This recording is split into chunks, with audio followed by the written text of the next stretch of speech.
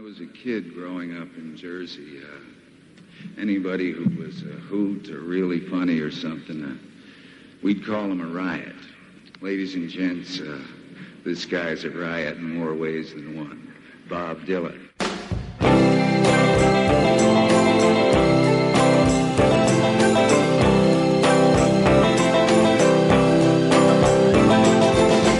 Seasons they are turning, and my sad heart is yearning to hear again the songbird's sweet, melodious tone. Meet me in the moonlight alone, the dusky light, the day is losing, orchids, poppies, black-eyed Susan, the earth and sky that melts with flesh and bone. Meet me in the moonlight alone. This is Pod Dylan, the show that celebrates the work of Bob Dylan, one song at a time, proud member of the Fire and Water Podcast Network. And joining me this week to talk about Moonlight from 2001's Love and Theft is fellow Bobcat Nick Travellini. Hi, Nick. Hey, how's it going? It's doing great. I'm happy to have you on the show. Thanks for having me. So, yeah, we said we're here to talk about Moonlight, but of course, this is your first time on the show, so I got to ask you the standard question. How did you become a fan? Sure. So I started listening to Bob sporadically in my youth. My dad is a big classic rock guy. And so I knew a bunch of his stuff from the mid to late 60s, like Rolling Stone, Desolation Row, you know, some of the classics. Sure. But I really didn't become a serious fan until probably like the 2014, 2015 era when actually just ironically I started listening to his Christmas album in Christmas time. And not a lot of converts from that record. I love that record, but not a lot of converts from it. You know, you get Bob Dylan singing Little Town in Bethlehem, and it pulls on the heartstrings. And I unironically love that record. I really do. Yeah, it is actually a hidden gem. And I just started listening to some of his other work, started getting back into the classic stuff, and then discovered his stuff like Time Out of Mind and Beyond. And that really got me into it. And then he won the Nobel Prize, and I just dug in and really, really dedicated myself to trying to understand his work in a more serious way. So that's what turned me on to Bob Dylan.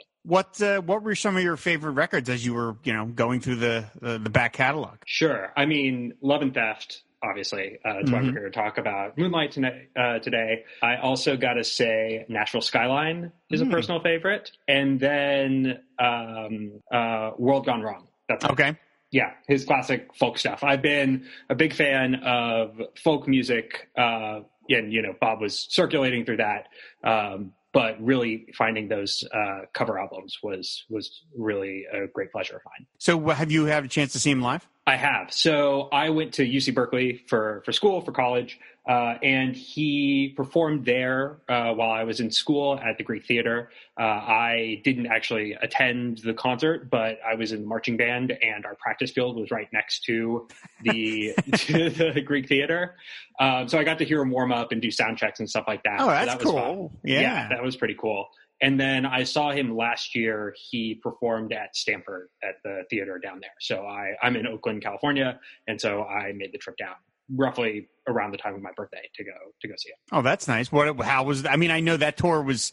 I saw one of those shows too. That tour was great. But what did you think of it? Yeah, I mean, it was fantastic. He played a really, really great version of Not Dark Yet, which was good. And he pulled out Lenny Bruce, which I was not expecting. But I was really glad that he did that. And then his encore, Ballad of a Thin Man, was just fantastic.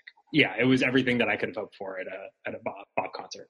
That's great that you got to see him just before everything went pear-shaped, and who knows how long it's going to be, but that's great. That's great. You got a chance to and to see him in a particularly kind of upward swing of his touring.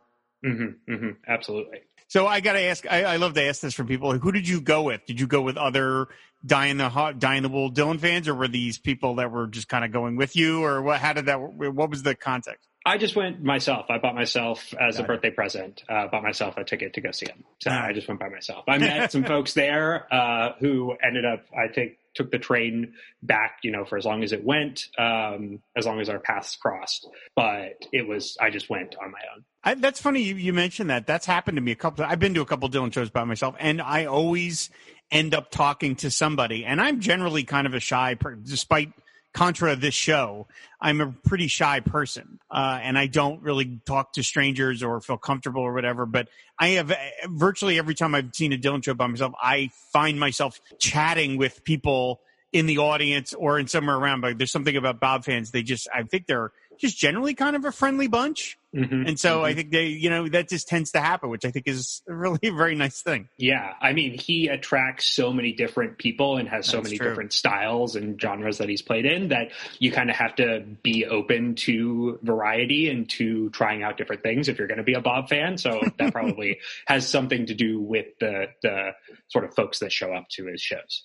I'm sure that is true. So, all right. So that's fantastic. So, let's talk about Moonlight, the very lovely, lilting Moonlight, which is, again, it's on 2001's Love and Theft. I quoted a couple of the opening verses here, and we're going to get into it a little in that if you go to bobdylan.com, you will notice that some of the verses on that website don't match the version that you hear on the record. Mm-hmm. He says that the third verse is, the air is thick and heavy all along the levee, where the geese into the countryside have flown. Won't you meet me in the moonlight? By the way, and he sings "Won't you?" and here in the official lyrics, that part is not in the song. Meet me in the moonlight alone, while I'm preaching peace and harmony, the blessings of tranquility, floating like a dream across the floor. I'll take you across the river, dear. You've no need to linger here. Draw the blinds, step outside the door. That was the first time I've ever noticed those lines as I was reading them on the website in preparation for this episode. I went, wait a minute, he doesn't sing that, and I had to go back and go listen to the song again. And of course, the lines that he swaps out, the floating like a dream across the floor and draw the blinds. What he sings on the record is, yet I know when the time is right to strike, and then he ends with, I know the kinds of things you like. So again, there's going to be some other rewrites, and we'll get to those. But so Nick, why did you want to talk about Moonlight? Yeah, so this song for me is one of the prime examples of what makes Dylan a great artist and someone who I would point to this song as one of the top songs for why he deserves the Nobel Prize in Literature in particular. I see this really as one of his great compositions. It's not well known. It's certainly, I mean, it's part of the catalog that comes later in his career, even though he's popular and well known at this point. And the album itself was very well received, both by critics and the general public. But he's mostly associated with his time in the 60s and whatnot. So this is not as well known. But if people were to ask me, okay, what are a few songs that make Dylan somebody who could be Nobel quality, this for me would be one of the ones I would pick. Wow, that's very heady praise for the song. I will say, I remember when I got this record and listened to it on 9/11, 2001, actually in the middle of the night, because I got it at midnight the night before. So I was listening to it, staying up late listening to it. This song shocked me because it was so old-timey. For lack of a better term. And now, of course, we look at it and say, well, he was headed down this road, and he would have songs like this on every subsequent record, and then culminating in the 3 cover records or the 5 cover records, depending on how you want to count them. But obviously, you could see that he was sort of not getting into this kind of music. He's always been into this kind of music. He's covered songs like this throughout his whole career. But I almost got the sense listening to Moonlight that when he was working on the record, he was like, you know what? I love these old timey, Frank Sinatra songs, and I just want to write one. Let's see if I can write one that sounds genuine. Kind of like what back at the time people said about Blowin' in the Wind, where there were people who said, this sounds like an authentic folk song that's always existed. I can't believe that this song was written by a 21-year-old, a year ago. But so that's what Moonlight sounds like, is like Bob is like, I want to see if I can write a song that if you took my name off it, would fit in on, like, if you put this song on the cover records, it would blend in, I think, pretty perfectly with lyrical idiosyncrasies that I think are a hallmark of Dylan. But I mean, so okay, explain that. Like, why is this song so strong to you? So there are a bunch of different things, and I think one you pointed to is the kind of implicit reference to this kind of Great American Songbook, where I think you have put your finger on something that I hadn't thought of, but that strikes me as very potent. about the song is its reference to the Great American Songbook. And, he won Nobel Prize for bringing whatever the justification was, bringing new wording or phrasing or whatever it was to the Great American Song tradition. And so he is placing himself or drawing on that tradition to help create the song, but he's also drawing on other sorts of traditions and literary sources to compose this and to bring it all together.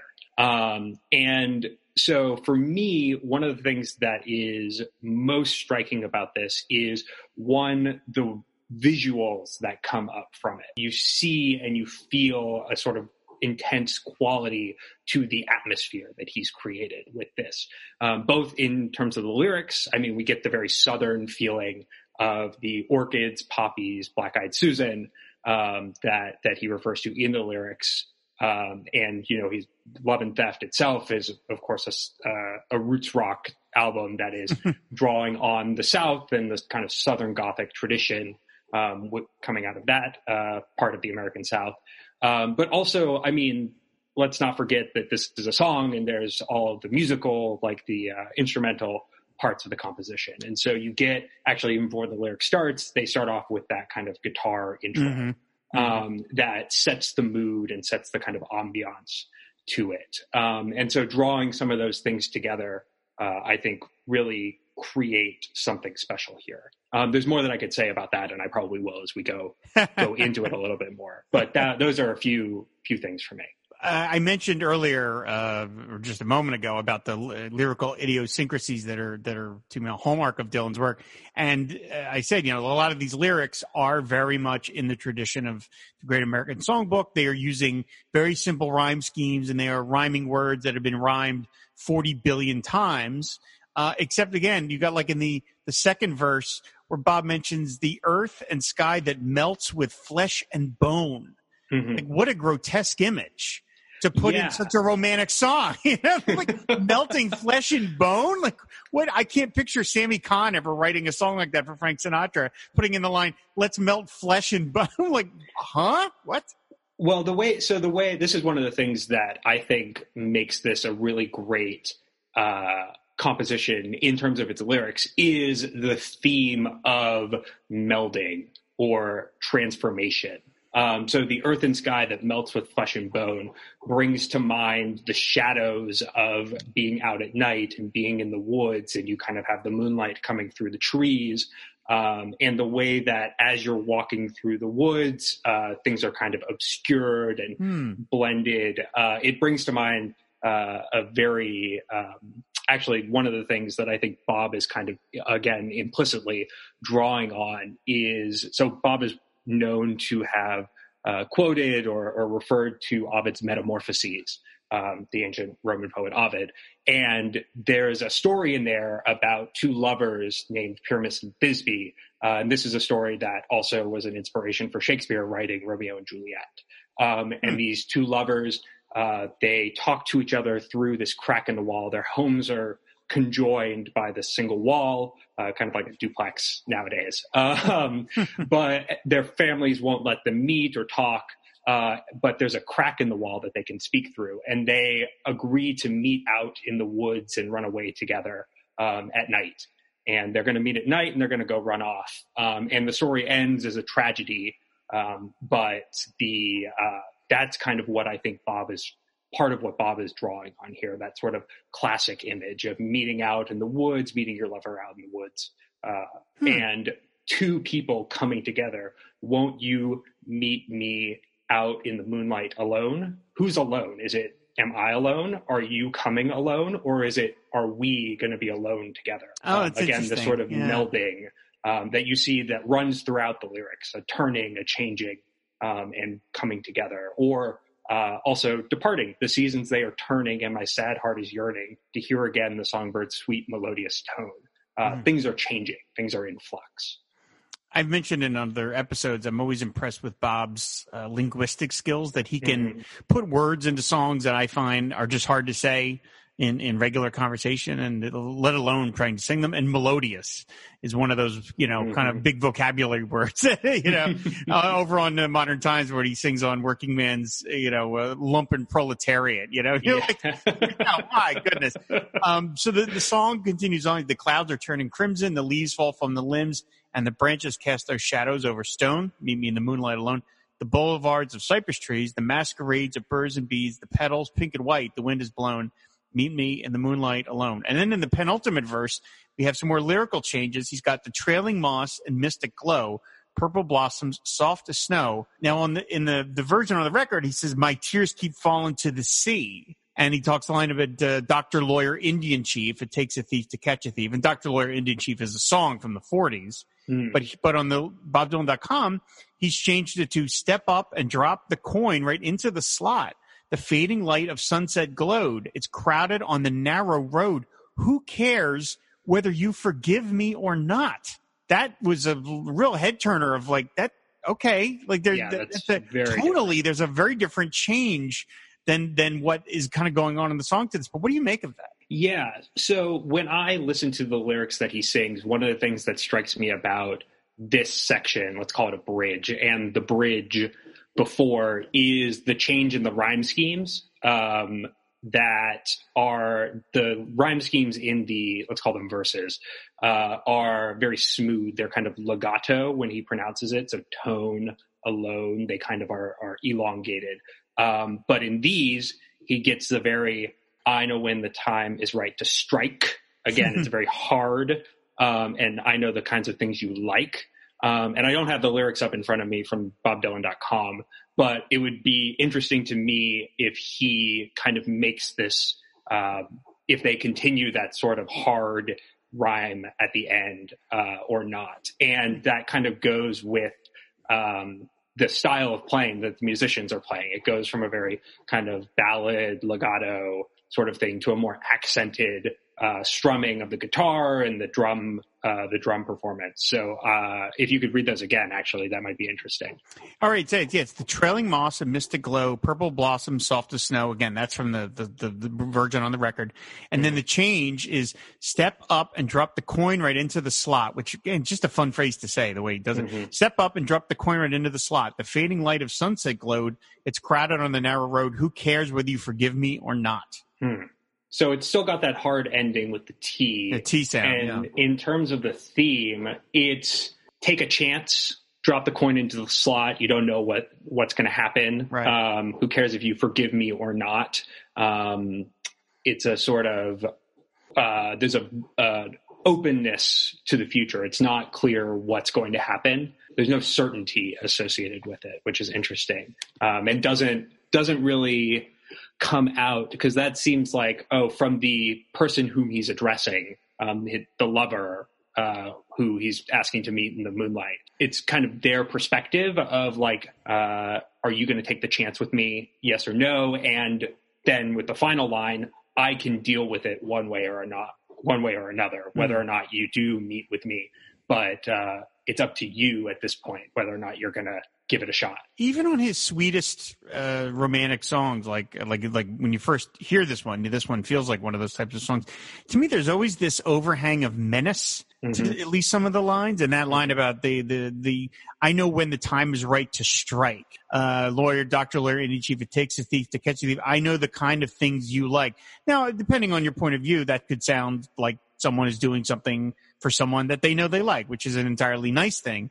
But I know when the time is right to strike has a slight, aggressive edge to it. I feel like the previous record of Time Out of Mind, where the Make You Feel My Love song, every single time I've heard that song covered, it is sung straight ahead like it is just a straight up love song. To me, that phrase in there, make you feel my love, has a slight dark tone to it, because why do you need to make someone feel love for you? Either they do or they don't, and making them is kind of a little bit threatening, depending on your point of view. And no, I haven't heard anybody really interpret it that way when they've covered it. And so this has got that too. This song sounds so sweet, and his vocal is wonderful.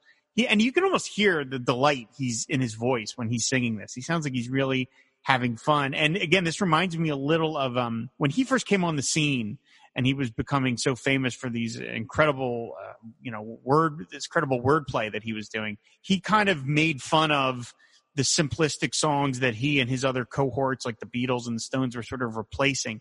And I remember one of the rhymes that he, it might not have been him. It might have been John Hammond, his producer, that straight up mocked, where he said, well, we're getting rid of the whole moon and spoon kind of stuff. And then, of course, what does Bob use in I'll Be Your Baby Tonight on John Wesley Harding? He literally rhymes moon with spoon in that song. And then that's another thing where he is previewing the kind of songs he's going to be working on the next record at the end of the previous record, because that's a straight up country song. And of course, the very next record is all country songs. So that's kind of what he's doing here, where he is using these very, very hoary cliches to work in this garden, if I may borrow the phrase, that he's going to really get into later on.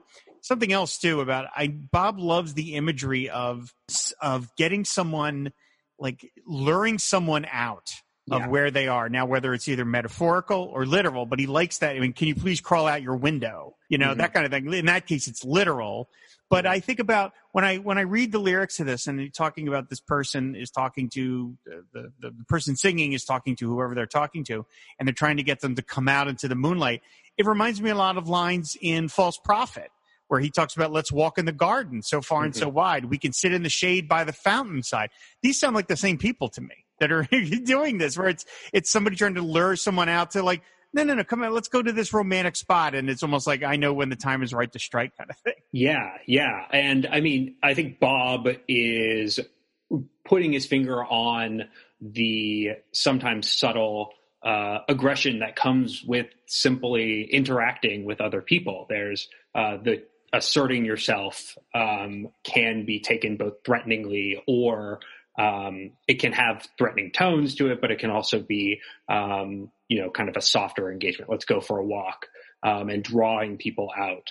Doesn't necessarily need to be sinister, but there is a sort of aggression that has to come with going out of your way to interact with people in the first place. And I mean, he does the kind of beat you over the head with this as well in Like a Rolling Stone, for example, when he's chastising, what's her name? The character, whoever he is, for, he wants to browbeat them for being so proud and get them to change. And this is about, again, the sort of, changing people and shifting and melding and, getting things into flux that I think you're drawing attention to here, where it's getting them to change and come out from whatever kind of stable position that they're in. Right. He wraps up the song with, my pulse is running through my palm. The sharp hills are rising from the yellow fields with twisted oaks that groan. Won't you meet me in the moonlight alone? And one other thing that I thought about in this song, and this comes from an interview I read with Bob, where he, obviously he doesn't do that many interviews, and he generally doesn't talk about his previous records a whole lot, at least on a direct sense. But one of the few comments he did make around the time that he was promoting Love and Theft, although I think he just did the one interview because, of course, again, this record came out on 9/11. Nobody was interested in promoting anything at that point. But I remember there was an interview where he said that one of his dissatisfactions with Time Out of Mind was that he felt the song sounded a little too samey, and he wanted them to have much more of a fast go, fast slow, kind of change up. And I think in a somewhat more prosaic way, I think Bob just realized, well, I want to have kind of a sweet, slow ballad in the middle of two fast songs, because this song falls between High Water and Honest with Me. And Love and Theft is very much that record, where it's kind of a fast, slow kind of thing. And I almost think that, as he's putting the record together in his head, he's coming up with lyrics and he's coming up with, tunes. He's like, oh, okay, this would be a nice, calm, cool drink of water to put in between High Water and then the super fast Honest with Me. So almost like on some level, he's just putting this in there like, okay, maybe this isn't, this song is not something that's going to like run for the ages, where it's going to be something he plays in concert forever, and we'll talk about that in a moment. But it fits on the record for the purpose he needs it to perform. Totally. Yeah, I mean, placing the song within the context of the record, I think, is super important. And I think you're right that this is a way for him to get something a little lighter, a little smoother in there between those really rockin' pieces. One thing I do want to note is that there's also seems to be a kind of a countdown in here. So if you look at the structure of the song, there's the 3 verses. He asks 3 times, "Won't you meet me in the moonlight alone?" There's a bridge, and then he does that again. "Won't you meet me in the moonlight alone?" twice, and then another bridge, and then the 1 to wrap it up. "Won't you meet me in the moonlight alone?" So there's a kind of countdown to the end of the song, and perhaps getting back into that rockin' atmosphere of Honest With Me. Oh, I didn't even notice that. Oh, interesting. Okay. I mentioned the live performances. He's done this 101 times, which, not a whole lot, but more than I would have expected. This is not something I would picture that he would have done live. It had a very short window. He started performing it in October of 2001 and stopped in 2008. So we're talking 12 years since he's done it. So, but again, that's still a little more than I would have expected. There's other Love and Theft songs that have been played a lot less than that. And this is, kind of a nice, quiet song. So yeah, it's something that he obviously felt had a little bit of a life as a live performance. And then, at some point, as we all try and figure out his thought processes, he put it away. And, for at least for a long while, it's been put away, permanently. As permanently as anything gets when you're talking about Bob Dylan concerts. Totally. So I mean, have you gone back, like when you go back and listen to Love and Theft, or do you, let me ask you, do you listen to whole records of Bob's, or do you make like playlists? I mean, how often, of all the songs in Love and Theft, how much you listening to Moonlight separately from the rest, or is it always just within the context of this whole record? So I will listen to this song on its own. But I'm usually more of an album guy and just run it through. I do think, this is part of placing the song within the album, which we talked about already. I think that looking at the album as a whole and as its own work of art, that all the different songs kind of compose and bring together and bring out the theme and the feel of it. And I think that this song stands on its own. As I said, I would pick it out as one that is exceptional for its lyrical quality and for its composition and for its artistic merit. But I think you need to make sure to fit it within the broader album. I do listen to a few playlists. There's been one that was put together, Bob Dylan and the Blues or something like that, for the Bob Dylan Center. But mostly it's albums that I'm going back through. Right.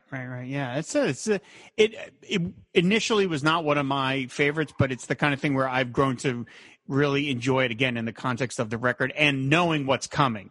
Knowing that he's playing in this field, you're like, okay, his mind was on this kind of material. And once again, like the band is, I was about to say effortless, but that's not a right word. It's not effortless at all.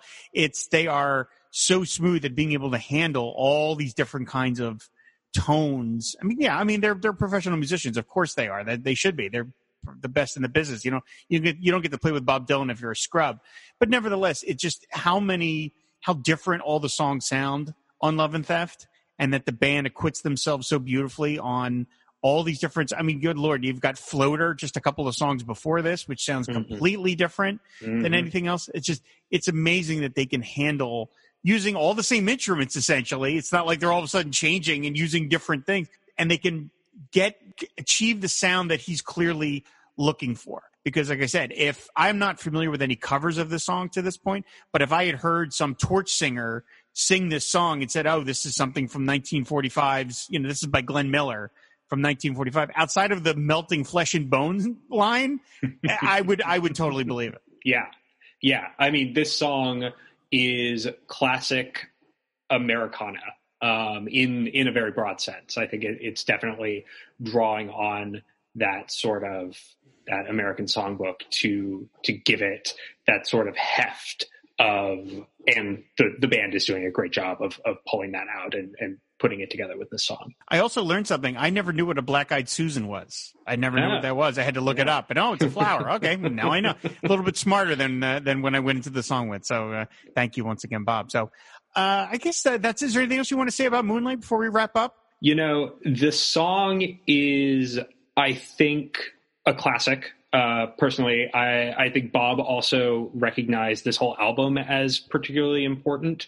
I think in like Sean Wiltz's Bob Dylan in America, he's got a quote from Bob saying like, this is an album of classics or future classics or something like that. and I think time has proven that right. The immediate reception, and then just the longevity of the whole album.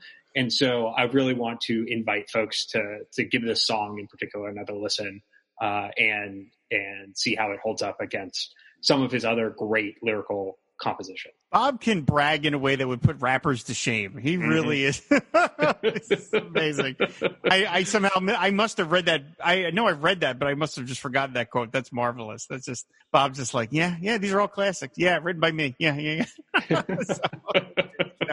well, awesome. Well, again, Nick, thank you so much for coming on the show. I really appreciate it. I always said I love hearing from Bob fans, and I really appreciate being able to talk to them on the show. So thank you for doing this. Yeah, absolutely. Thank you again for having me on, and thanks for all the work that you do with the podcast. It's really fantastic. Oh, thank you very much. So, of course, everybody, if you want to follow the show, all the back episodes are on the website, fireandwaterpodcast.com.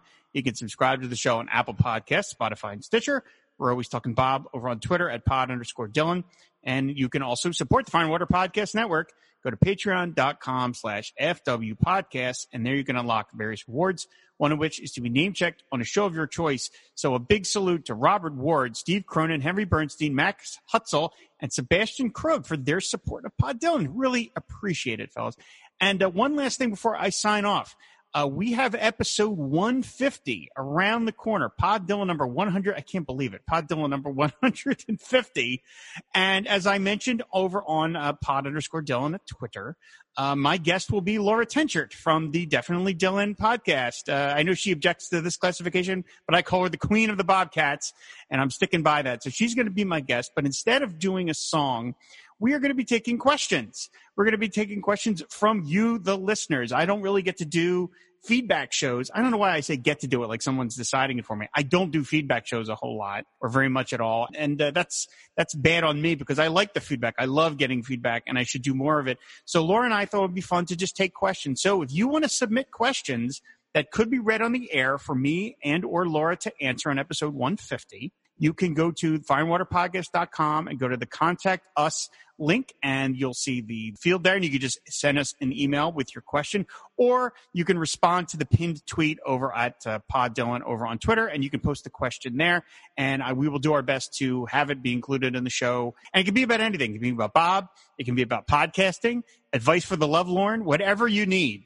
Probably not money tips because I have no advice to give anybody about that. But anything you want to find out from me and Laura, you can go ahead and ask her. We're really looking forward to it. The deadline for the questions will be December 23rd. So please get all your questions in before then. It ought to be a really fun episode. I love talking to Laura, so it ought to be a real blast. So get your questions in through fireandwaterpodcast.com or over on Twitter. So that's going to do it. Thanks everybody for listening, and we will see you later. Bye.